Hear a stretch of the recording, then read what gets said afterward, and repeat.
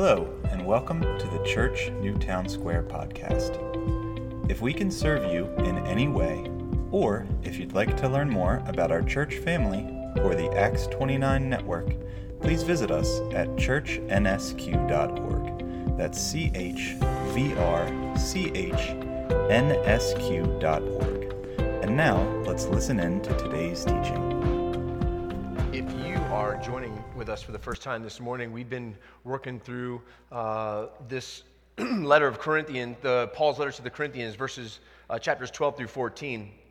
And as we've been studying 1 Corinthians 12 through 14, we've taken some time to understand Paul's larger flow of thought and to try to take some time to define some terms for us. We're going to take a look this morning at the gifts of the Holy Spirit. As I've mentioned before, Paul's primary point is for us to understand not each gift in particular, although we will understand and seek to understand that. The larger understanding is, what does it look like when the church gathers together like we are doing this morning in corporate worship? And how do we exercise these gifts of the Spirit? And in particular, the Corinthian church, the Corinthian church was struggling with how do they do such things in a mature way. In chapter 12, verses 1 through 30, if we're going to kind of look at the flow of thought again, Paul speaks to the unity of the body, and then he points to the diversity of gifts that are given to them. And then he goes on to speak about the most excellent way that we can present ourselves in worship, which is in love to one another, in love for Christ and in love for one another. It is for the common good that we exercise these spiritual gifts. Then in chapter 14, what Paul will do is encourage the church in Corinth to pursue that which is building up for the church. In fact, the point is Paul is trying to instruct them on how to use two particular spiritual gifts, the gift of prophecy and the gift of tongues. You can pick that up in the flow. He is arguing that the thing that is best for the church is that thing that is most understood, and we're going to work through that in a few weeks. Next week, most likely, or the week after. Then finally, what Paul does is he gives some order and instruction to the church about how they should order themselves during public corporate worship. The reason I say that is because we can get stuck and bogged down into the gifts of the Holy Spirit, and in the context of the passage, we want to understand that the end goal is for us to worship well, to worship in such a way that is not only building up for the church, but also a witness to the world around us and for those who would join us in seeing how Christ manifests himself in his people. And so we talked about that, the fact that every believer is gifted by God, and now we're talking about the gifts that are used by God. And Paul points us to be open to the Holy Spirit and to be others-centered, and to remember that the objective is love for Christ and that our worship should be orderly. Spiritual gifts are for the common good of the church, which are to be done in love for Jesus and for one another. Now, in 1 Corinthians chapter 12, he opens by saying that there are multiple gifts, but the same Spirit. And then what we ask is, what are those spiritual gifts that we're being used in the context of the local church? So I gave some context last week as to the reasons why the topic of spiritual gifts is somewhat confusing, and it's sometimes unnecessarily divisive against Christians. I'm not going to repeat myself this week. You can listen to that for yourself. And if you need a refresher, you can go onto our website and listen to that. I will remind us one thing, that Pentecost, the reason why Pentecost happened in the redemptive story of God is, one, to point us to the reality that the promised Holy Spirit is given to us permanently. And it is not just given to one people, it's given to all people, which is the foundation with which Paul says that we can have the Spirit poured out on us, that all are gifted by the Holy Spirit. This means that the Spirit is as much present with us today, whoever we are or wherever we come from, or whoever we're descended from. The Spirit is as much alive in us today as he was present in those in the first century. So we have been given the Holy Spirit as a gift. And that gift that is given to us is not the thing that comes and goes, but the gifts that the Holy Spirit present in us manifest themselves for the building up of the body. And so in verse 8, Paul begins to list the things that are manifesting in the Corinthian church. In verse 7, he says that a manifestation of the Spirit is given to each person for the common good. And then what he will do is he will go and he lists the fruits of the Spirit, not the manifestations of the Spirit. In verse 8 last week, we focused on the fact that to one is given a message of wisdom through the Spirit, to another a message of knowledge by the same Spirit. Pointed out that the emphasis here is on the logos, the message that is producing wisdom and knowledge. That it is not a distinct gift of wisdom or gift of knowledge, but in fact it is the knowledge and the wisdom that is produced by those who have the gift of teaching. That the gift of teaching produces in us a wisdom and a discernment and a knowledge of Jesus Christ and of his gospel and of the story of God. Wisdom and knowledge are paired here together that serves as a result of someone who is teaching and preaching, from which a person will gain wisdom in life and knowledge of God in the context of worship. As we move on to verse 9, Paul says that to another, faith by the same Spirit. Now this faith here, this word is not saving faith. The reason why we laid the foundation was saying you cannot be spiritual apart from the Holy Spirit. So this is not a saving faith. This word faith here is not one that means that to one is giving faith to believe, but it is a faith to have an extraordinary trust in God.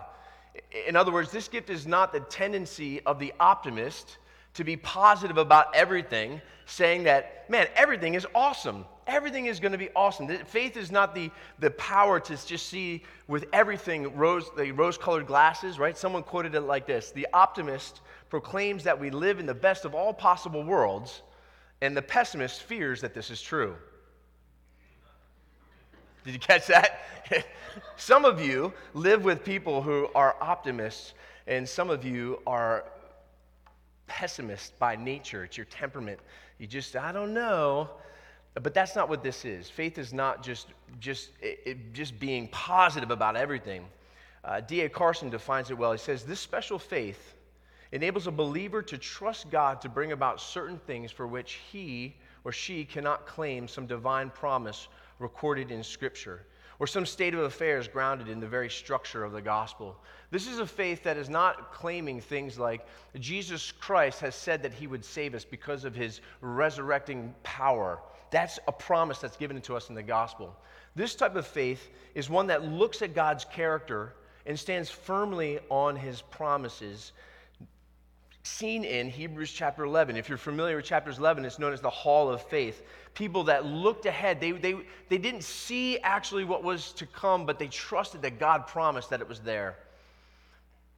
Modern examples of extraordinary faith might be someone like Amy Beatrice Carmichael. If you're familiar with her, she lived between the time of 1867 and 1951, and she was an Irish Christian missionary in India who at 28, trusted God and believed God for opening an orphanage and founded a mission in India where she served there for 55 years, trusting that God would meet her in that act of faith. Or perhaps you might be familiar with Hudson Taylor, who was a British Christian missionary to China who founded the China Inland Mission, spending 51 years there in China, establishing schools and churches there for those who had never heard the gospel.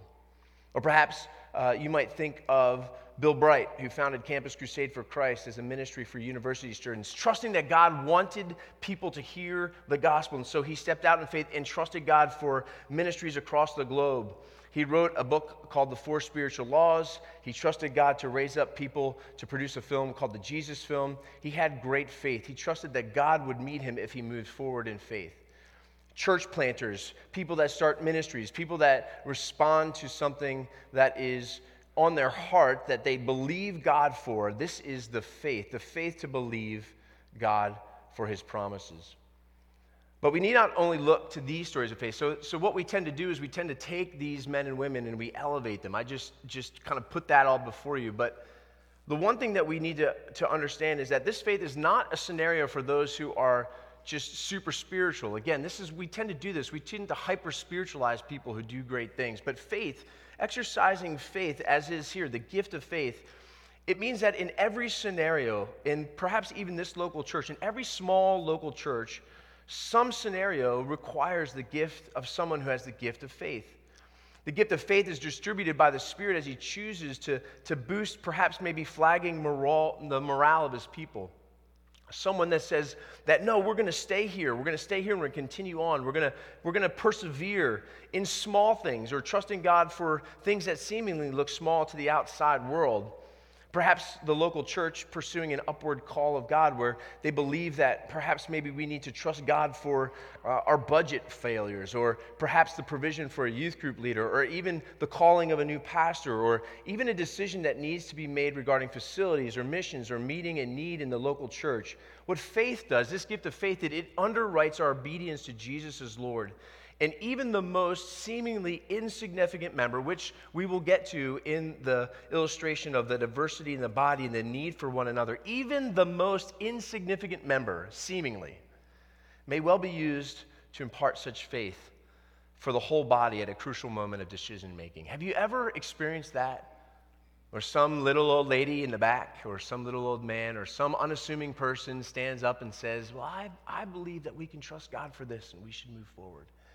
And everybody rallies to it and says, that's true, and then it happens. And these are the things that we have been given in the body of Christ, where we do not need great vision casting and leaders and strength, but rather it is any member in the church who might have this gift given of faith, extraordinary faith.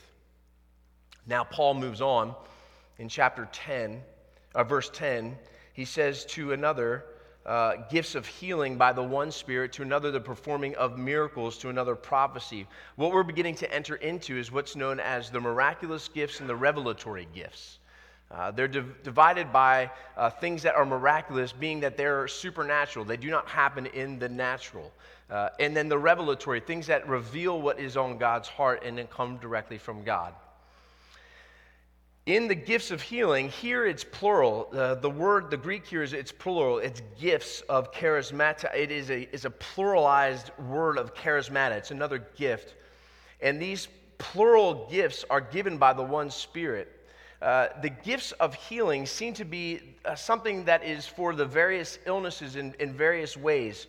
If the verses in verses 8, if we think about 8 overlapping with wisdom and knowledge, if wisdom and knowledge are overlapping, Paul might be overlapping these gifts here as well, where he's trying to point to the fact that some are given gifts of various healings, that perhaps in the early church there were multiple ways in which people needed healing. They needed a miraculous healing, and miracles, as opposed to just healing, miracles could be something where it's either healing diseases or perhaps the exorcism of demons, maybe perhaps doing something that is beyond healings. No one really knows. The context doesn't tell you. But what we do is we let Scripture interpret Scripture. And so what kind of healings do we see in the New Testament? Well, the healings of Jesus and of the apostles, if you read through the Gospels and if you read through the book of Acts, which I'm not going to walk us through there. You can do that on your own. You can read your Bible. That's why you have one. The gifts of Jesus and the apostles in terms of healing, they were direct, they were specific, and they were by word and they were by touch. They had an immediate impact. And so as we went through the Gospel of John, there was a man who was blind. He was born blind, and one of the miracles Jesus did was told him to see. It was a man who was blind and now he sees. A man who was lame and now he can walk. A person, a son, a daughter who was dead, and now they are alive. Direct healings. This is not kind of just a slow retrieval to health. These are direct healings. They were no different than what is proposed today in terms of the miraculous. The miraculous healing, if something is miraculous, it should be above the supernatural. I mean, it should be above the natural. It is something that you can't explain other than the supernatural effect of God. Now, where this comes into play in terms of the need for maturity is that all sorts of people can claim all sorts of gifts of healing. And sometimes what we see is this healing of things that seem subjective to nature. If I have a headache, or if there's something that I'm feeling like anxiety or sadness or fear, or perhaps maybe I have an ache or something that is not really verifiable. It can be subjective in nature. Sometimes people claim that they have this gift of healing that seems to be kind of unarguable. It's like when someone says, and we'll talk a little bit about this, is if someone argues with you that the Lord told me, well, okay, sometimes we throw that argument out there, and it's hard to argue against that because, again, it is subjective in nature. Objective is truth that is verifiable. It's stated. Subjective is like, well, I kind of feel this way. Well, it's kind of shaky ground. When I was first, where this can be damaging is, let me share a story with you. When I was a campus director at Westchester University, we were on staff at Penn State for a while. And we had moved to Westchester, and I was excited to be back. The summer before I got there, the campus director had to walk through something that was significantly trying. A handful of students had a friend who was killed tragically in a car accident. In fact, I found out later that this student was actually a counselor at the camp that I worked at. His name is Martin, and he was a godly kid, and he loved Jesus. And he was tragically killed in a car accident. And before I was the director there, one of the groups of students decided that they wanted to exercise the gift of healing. And they wanted to trust God and have exercises of faith. And they wanted to trust God for something big. And they believed that God led them and told them to raise Martin from the dead. Do you see where this is going? So what they did is they went to the funeral and they begged for the parents to let them come over the coffin and pray for the miraculous healing of Martin from the dead, because one of them believed that they had the gift of healing. Now, Martin did not rise from the dead. He will one day, but he did not that day. But the hurt that was caused and the pain that was caused and the witness for immature believing faith there is the damage was done. When we move forward without understanding or teaching, this is why Paul is teaching this. This is why we submit ourselves to the Word and think through the things that we have been told in Scripture. When we subject ourselves to some false teachings or some immature teachings, we see the church act immaturely. We see people that genuinely love Jesus and believe Jesus for great things do things that are not warranted in Scripture. And so when we think about the gifts of healing, this was happening in the Corinthian church. So in context, I want you to know that there were believers, men and women, that had the gifts of healing in this context. And also, like I said, the miraculous gift of healing does occur, but a particular gift of healing for a particular person to have a gift of healing, I do not believe, and we'll look further at why I don't believe that there are individuals that do possess this gift of healing, as per the abilities of the apostles in the first century or the early church. Again, this does not mean that I don't think that the Scripture leads us to believe that miracles have ceased, only that specific people are given specific gifts of healing to go around and miraculously heal. As we move on, Paul says that there is another gift, and this is the gift of prophecy. There is some confusion about what prophecy is, and the questions about what prophecy was in the first century is enormous. I can give you 12 different books if you want to read about them, all like 500 pages thick. If you want to read them this afternoon, I will be glad to hand them to you. You can do your study on your own. The questions about what and was not prophecy, or what was thought about prophecy, or the different ways in which prophecy is talked about in the Scriptures in the whole is myriad. But one thing I want you to notice is that the prophecy that Paul speaks about here, the gift of prophecy, is not a prepared preaching and teaching, as some might argue, as they do. But it seems that it is an occasional and spontaneous word from God. We might look to the words of Agabus in Acts chapter 11 when he had a prophecy for Paul, or even when John says that Caiaphas, the high priest who was in the Sanhedrin, prophesied that Jesus must die for the sake of Israel. It is a spontaneous event.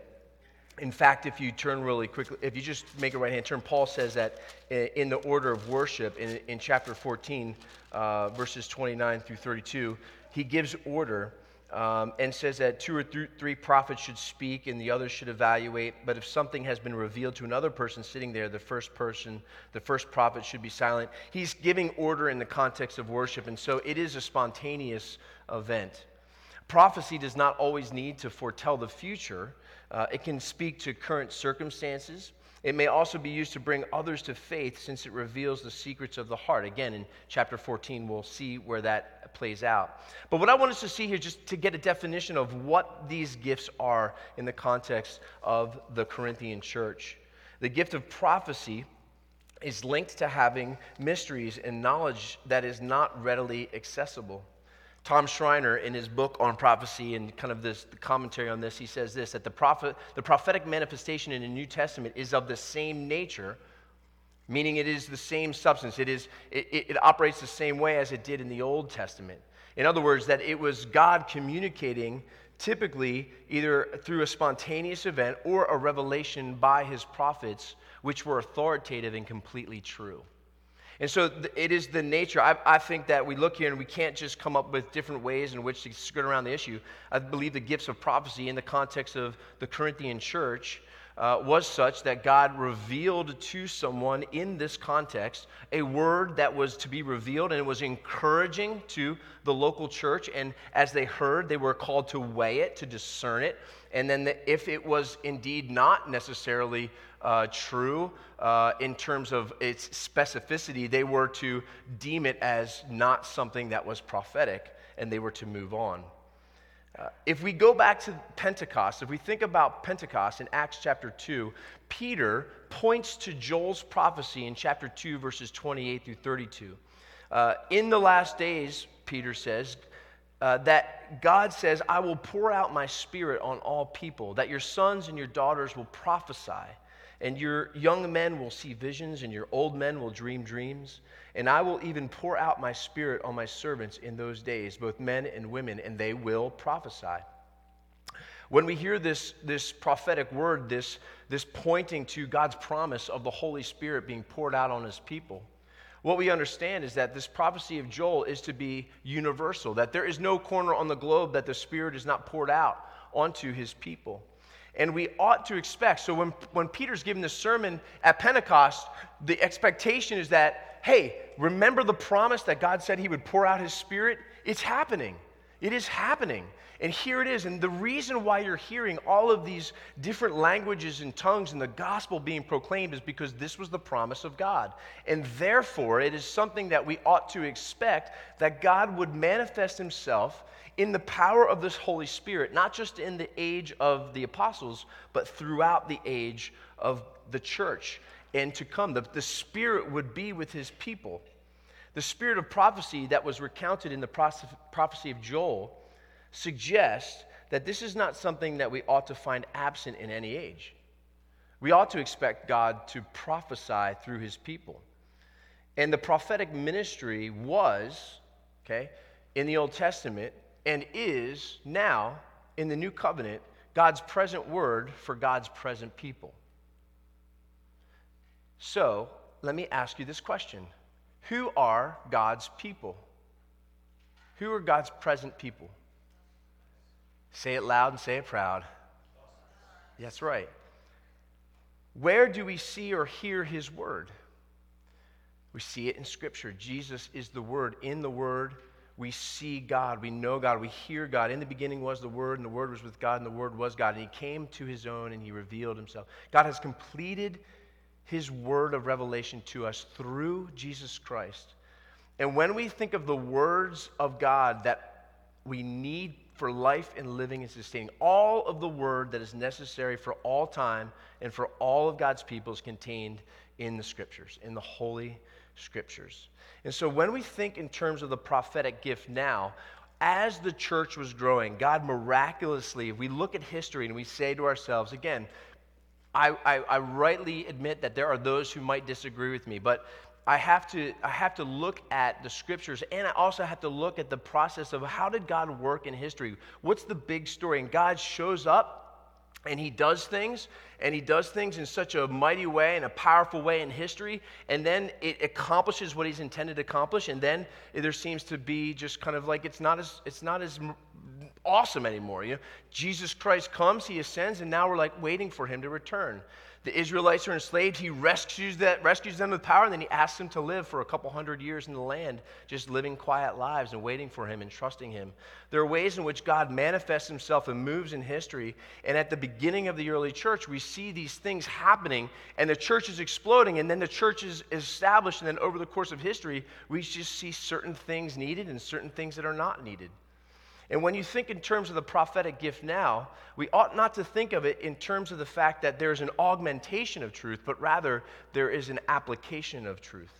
That in other words, a prophetic word rooted in the scriptures might be something that is found in the scriptures and can be verified by the scriptures, but ought to be weighed in such a way in which perhaps someone might be right about how they're applying God's word to our lives. They might feel a nudge of the Holy Spirit to share something that's on their heart, and if it's in line with scriptures, then we take it and we weigh it.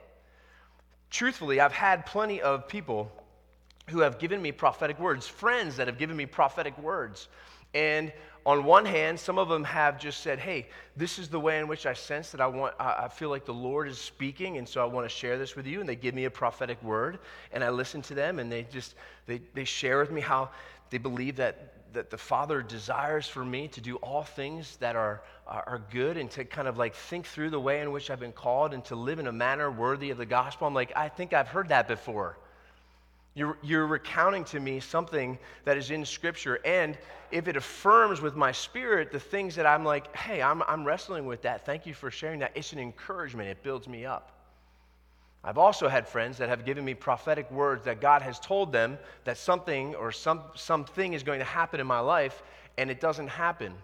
In some ways, I've had things shared to me that is a prophetic word, and it has come to be the opposite thing. And it has been a painful thing where it's like, why did you share that? That was absolutely wrong.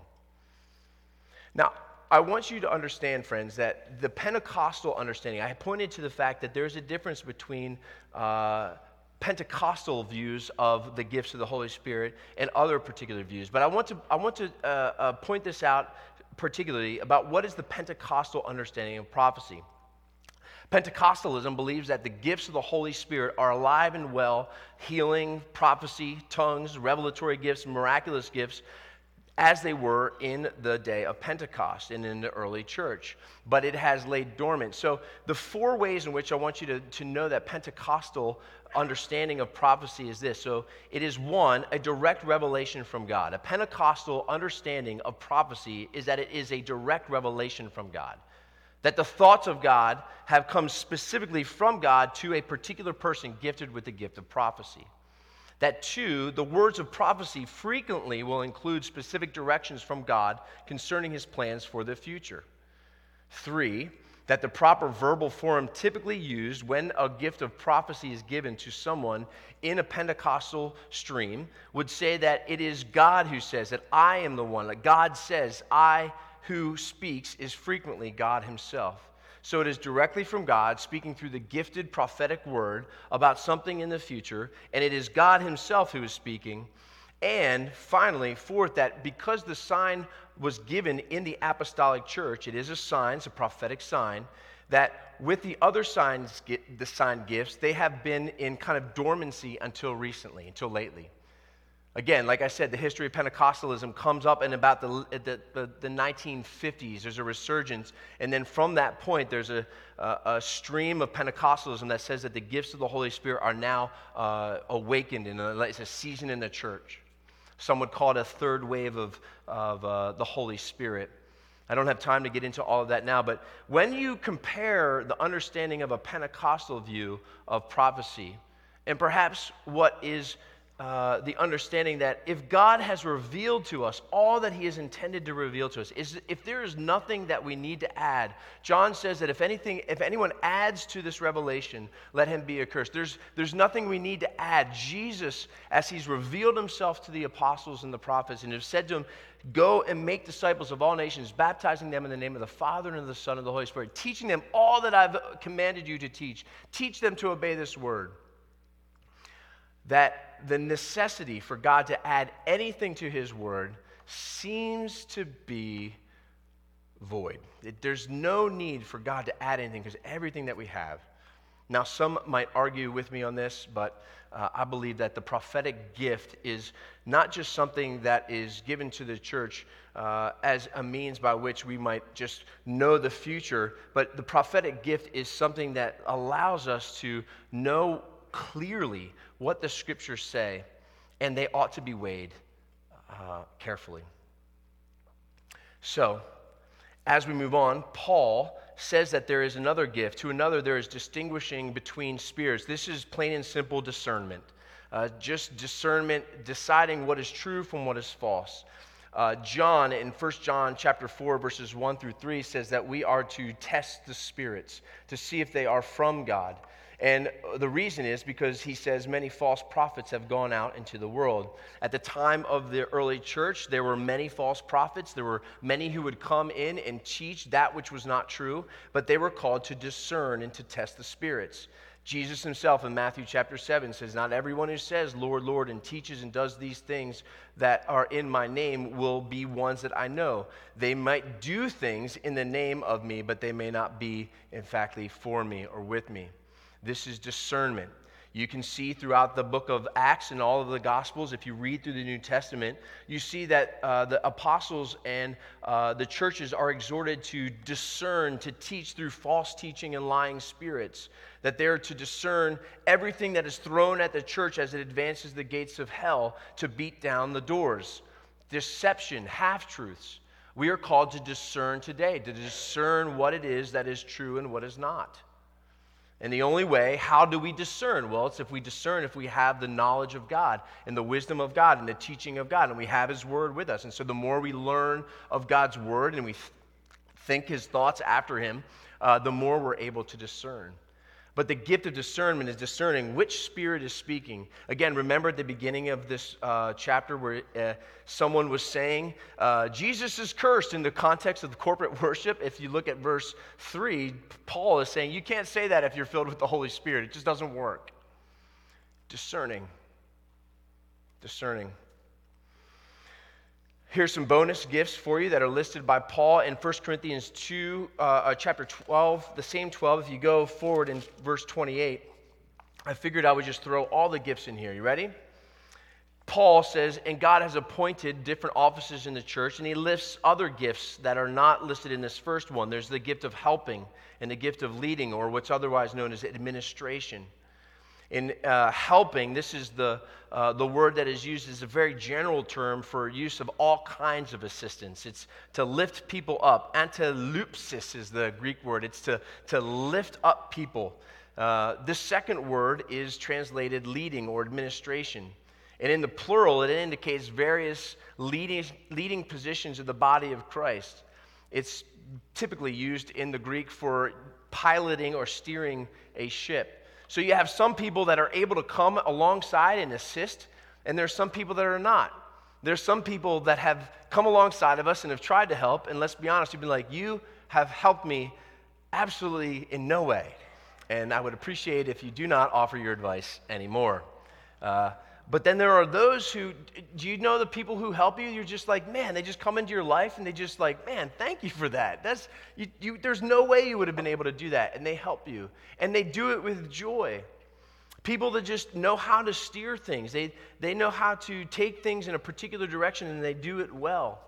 This gift of leading is not the offices of pastor, teacher, elder, but this gift of leading means that people are able to lead in a particular way where people will follow them and it will go well. In Romans chapter 12, Paul lists other gifts. He lists the gift of exhortation, which is emboldening another in belief or a course of action. It's to give encouragement, to make a strong request, to make an appeal, to lift another one's spirits, to comfort or to consolate. When someone exhorts you to do something, you want to do it. They have this gift where they embolden you and they give you great courage. To another is given the gift of giving. This giving here is giving with generosity. He gives an adjective. He says, when you give generously. That giving there is someone that can give resources to help another. More than likely, in the first century church, there were two types of people, the very rich and the very poor. There was no middle class. And so Paul often speaks to those who are giving and to give generously, those who have resources, and even those who do not, like the Philippian church. They give out of their love for Paul, and they give generously, liberally, without thought of their own selves. For the common good they give. There's another word of leadership here, and that is another exercise of leadership where they do it with zeal, with diligence, with haste, or with speed. And Paul tells the Roman church that some are given that gift of leading where they do it diligently, where they want to lead, they want to take on a responsibility, and they go with it. Or perhaps the one who has given the gift of mercy, they show mercy with cheerfulness. That cheerfulness word is hilaritas, which is where we get the word hilarity. We do it with cheer, with joy. We show mercy where it is a joy to get down on our knees and to show mercy to someone. In 1 Peter, Paul lists two more gifts, the one who speaks and the one who serves, laleo and diakoneo, which is, again, where we get the word diakone, or we get deacon, one who serves, one who speaks. Peter speaks to two different gifts, the teacher and the servant, the deacon. The pastor, the elder, the deacon, they have been given gifts to do this. Now I'm gonna burst some of your bubbles, and I'm going to show you that one of the things that is not a gift, is not a spiritual gift, is the gift of hospitality. How many of you believe that you have the gift of hospitality? Come on. Some of you love to be hospitable, but what Peter says is that the gift of hospitality is not necessarily, it's not listed as a spiritual gift. It's actually listed as something that we're all to do. We're all to do. And what does hospitality mean? Hospitality is the generous and gracious treatment of guests. It's people in need of temporary shelter and food because of travel or necessity. Christians are generally urged to show hospitality to everyone. We don't need to wait for the gift of the Holy Spirit for us to take in people. Hospitality, in the context of the first century church, are the fact that people were poor and without a home, and they were kicked out of their families. And hospitality very much meant taking in an apostle who was preaching, or Paul and his servants, taking them into their homes and feeding them and extending grace and kindness to them and giving them everything that they need while they were on the road. And so hospitality is not a spiritual gift, but it's something that we all have to do. Sorry, Andrew. But you can be hospitable. And so those are the gifts of the Spirit that we come up to and end with the tongues and the interpretation of tongues. And again, what I want you to do is know what these gifts are. So we have people that are helping and leading. They're discerning, they're teaching, they're preaching, they're revealing words of God to the Corinthian church. There are people that are speaking in tongues, and then Paul is saying there needs to be an interpretation of tongues. Now, I'm probably not going to satisfy you right now, but we will get to this eventually when we get to the point when Paul begins to specifically, in chapter 14, he goes after the gifts of tongues and the interpretation of tongues and their place in worship. But what I want you to do is what I want to give to you this morning is I want to finish this list, and I just want to tell you what it is that Paul is talking about when it comes to tongues here. D.A. Carson asked that we need to approach the text and ask three questions. One, in context of the Corinthian church, were they ecstatic tongues? Were they ecstatic? Was it just kind of like blabbering on with something that they kind of got caught up in their emotions and the worship? Was it ecstatic? The other question is, was there content? Was there actually something in their words? When I say the Eagles are going to win the Super Bowl, there's content there. And because you knew what I was saying, it was a known human language. Was it ecstatic? Was there content? Was there human language? On the balance, when we look at the text, when we look at what Paul is writing here, the evidence favors the view that Paul thought that the gift of tongues was a gift of real languages which were cognitive. That is, that someone other than the speaker would know what was being said because the language actually existed. It was real. It had syntax. It had verbs and nouns and everything. And the language was either a known language of men or an angelic language known only by God. The text is just clear that in this context, it was either something that was known or something that was not known in terms of the angelic words that Paul says that even he speaks in angelic tongues. One of the things we need to think through is when we see in Acts chapter 2, verse 11, what carries over is that those who speak in tongues, that they began to speak in tongues to proclaim the mighty works of God, and the people that were present there, they understood. In Hellenistic literature, the word tongue or glossa does not mean ecstatic utterances. It is always something that is understood. It's not meaningless babble. And so when we want to make an argument for whether tongues was a real thing or not, Paul understands it to be a real language. The Greek is clear. Glossa meant something that was understood. What is unclear is what Paul means by angelic tongues. And that's where we start to get stuck, and people will take one road or the other. And basically the answer is we cannot know for sure what exactly Paul is saying when he talks about there is a tongue that is spoken, and it's either an angelic tongue or it is a known language. We just weren't there. It is not possible for us to know for sure. But what we can understand is the fact that it was something that was understood. And Paul's emphasis here, this is where I don't want it to be, it's a speed bump. We don't need to linger here and try to figure out things that we weren't meant to figure out. Paul's emphasis in this whole section of the letter is a weight upon the fact that the Corinthians were immaturely putting this gift above all others. That it was so elevated and it was so unimportant in Paul's mind that he needed to address the fact that you guys are doing all of these gifts. You have such a gifted church, but yet you're taking this one gift and you're elevating it above these all things, and it's starting to cause division. It is the edification of the church that is of paramount concern for Paul. Turn with me really quick and we'll end here. I want to show you in chapter 14, we'll get there, but I'm fast forwarding. I want you to understand this. The edification of the church, chapter 14, verses 6 through 12. He says, "So now, brothers and sisters, if I come to you speaking in other tongues, how will I benefit you or edify you, or how will I build you up, unless I speak to you with a revelation or knowledge or prophecy or teaching?" Something that is understood. And then he gives the illustration that if instruments don't make a distinct note or they aren't played correctly, how do we recognize that? And so there may be different languages, verse 10, of languages in the world, and none is without meaning. Words have meaning. The most important thing is for you to understand what I'm saying. So be zealous for spiritual gifts and seek to excel in building up the church. Paul links interpretation with tongues because he believes that in order to be encouraged, in order to be edified, in order to be built up, you need to understand what is being said.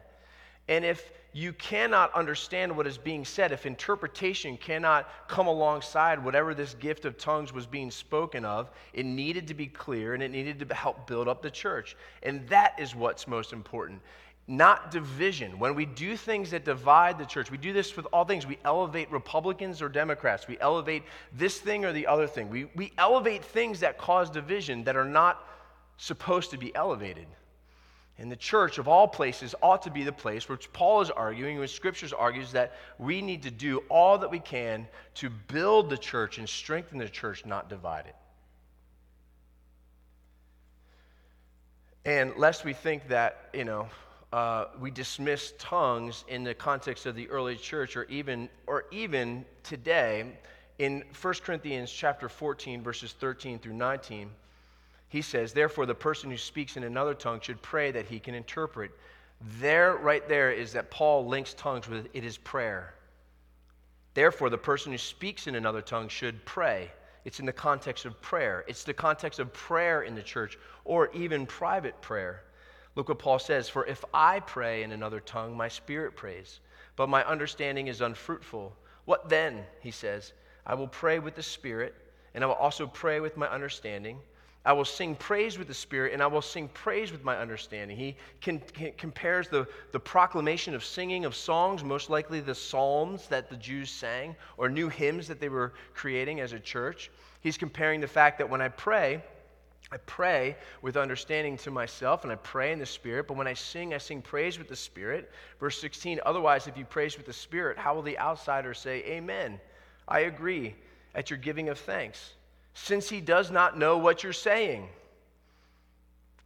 Verse 18, I thank God that I speak in other tongues more than all of you. Yet, and here's the thing, yet in the church, I would rather speak 5 words with my understanding in order to teach others also than 10,000 words in another tongue. Paul himself, one, praised in tongues, but Paul himself, too, says, in a sense, when he compares, I'd rather speak 5 words than 10,000 words, he's basically saying, you're never going to find me do this, what I do in private, in public, in church, because I'd rather teach and preach and give you something that is clear. And why does he say that? Because they had such an issue in the church, he was addressing them pastorally. He's saying, you guys are elevating this gift, which I do in private. And he's a sensitive pastor. He says, I do this as well. Like, I'm with you. Let's pray in tongues. But when you do it publicly in such a way that no one knows what you're saying, it is better that you refrain from that so that there might be order and a building up and people would understand. Paul emphasized, so this is a strong defense for personal prayer language. So if you have an experience of saying you have a personal prayer language and you do speak in tongues and you have come from a tradition where perhaps maybe you have been encouraged to pray in tongues and speak in tongues in private, which is a private prayer, publicly it's always connected to interpretation. But privately, there's nothing pastorally that I personally can say, nor anyone can say, is that you should stop that. It's when we practice it in the public, corporate setting like this of worship, where we're to discern how a particular local church, a church that is submitted to the leadership of the church and the teaching of the scriptures and the encouragement of one another, to say, how will we worship together? And Paul is saying that he prays, but he does it in private. And then he will move on, and he will give them instructions on how to do that orderly, and he will give some other instructions. So there it is. You are smart people. You can read and you can look and see if anything that I've said is not true in the scriptures, and you can study it for yourselves. I'd be glad to lend you some books that I've read on that. But we finish with this. In verse 11, where does it all come from? Where do all of these spiritual gifts come from? Verse 11, one and the same Spirit is active in all of these things, distributes to each person as he wills. There's no hierarchy of individual value, and there is no one that has a corner or any right to any particular gift. The Spirit gives as he wills. And who is the Holy Spirit giving the gifts for? Jesus Christ, when he ascended to sit on the throne, had the power to send the Spirit to give his church, to his people, to his body, the gifts of the Spirit, that Jesus himself manifests himself to us and through us. When we exercise these gifts, when we submit ourselves to these gifts, it is Jesus himself serving us. Isn't that encouraging? That when we serve one another, when we exercise our gifts, it's not about us, it's about one another. And the reason why it's about one another is because Christ came not to be served, but to serve. So whenever anybody thinks that they're joining a church or participating in a church, and it's something that they kind of like, it's just some sort of club or something that they have to do or check off the list. No, it's actually as believers, we're joining a local church so that, not so much that we might suck all the life out of it, right? But that we might participate in doing what we are called to do, which is be the body of Christ. I get to do this every week, and it is a gift of God. I hope that I do it with clarity, relative clarity, I hope that it's helpful for you. But we all have gifts to give one another, and we give those gifts because Jesus loves us and wants us to love one another. And so as we move forward in this study, I hope that that's the thing that I want us to understand is that, and I've taken quite a bit of time. I wanted to get through the list because I didn't want it to be a part 12. Just spend a few extra minutes. But how will you respond to this? This is what I want to ask you. Will you pray? Like, if you're a member of this local church, if you've taken the time to go through the membership process, and as you're thinking about your own gifting, would you pray that the Lord would lead you and show you, give you patience in figuring it out? We need you. This local church needs you. Would you have the courage to step out and serve in whatever way? You may not know exactly what your gift is. Maybe you do. But it takes time and patience for the Lord to lead you. We know what our gifts are when we step out in faith, say, I'm just going to do this. The Holy Spirit might nudge you. There might be an opportunity. It might be something that the Lord would have for you to do long term, maybe not. But the way that we evaluate the gifts of the Holy Spirit is we allow ourselves to be open to however the Lord leads us. And as we step out in faith and we use our gifts, what will happen is other people will say, you know what, you're a great encourager. I love being around. Thank you for your encouragement. And the more you hear some of that stuff, you may be like, I might have the gift of encouragement. Some of you are generous givers. You give behind the scenes and you help people. You hear a need and you cut a check without even thinking. Nobody knows that you cut the check. Just a need is met. Some of you have the gift of teaching.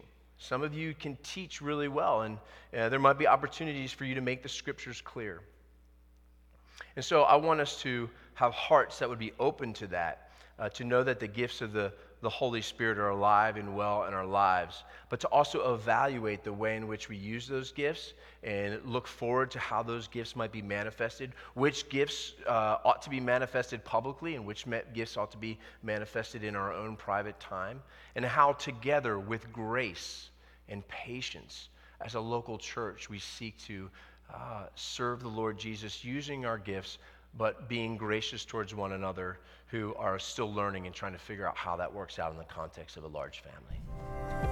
The sermon you've just listened to is a presentation of Church Newtown Square. To find out more about our church, check out churchnsq.org. That's CHVRCHNSQ.org. You are welcome to copy and distribute this sermon to others as long as you do not do it for commercial purposes or alter, transform, or build upon this talk in any way.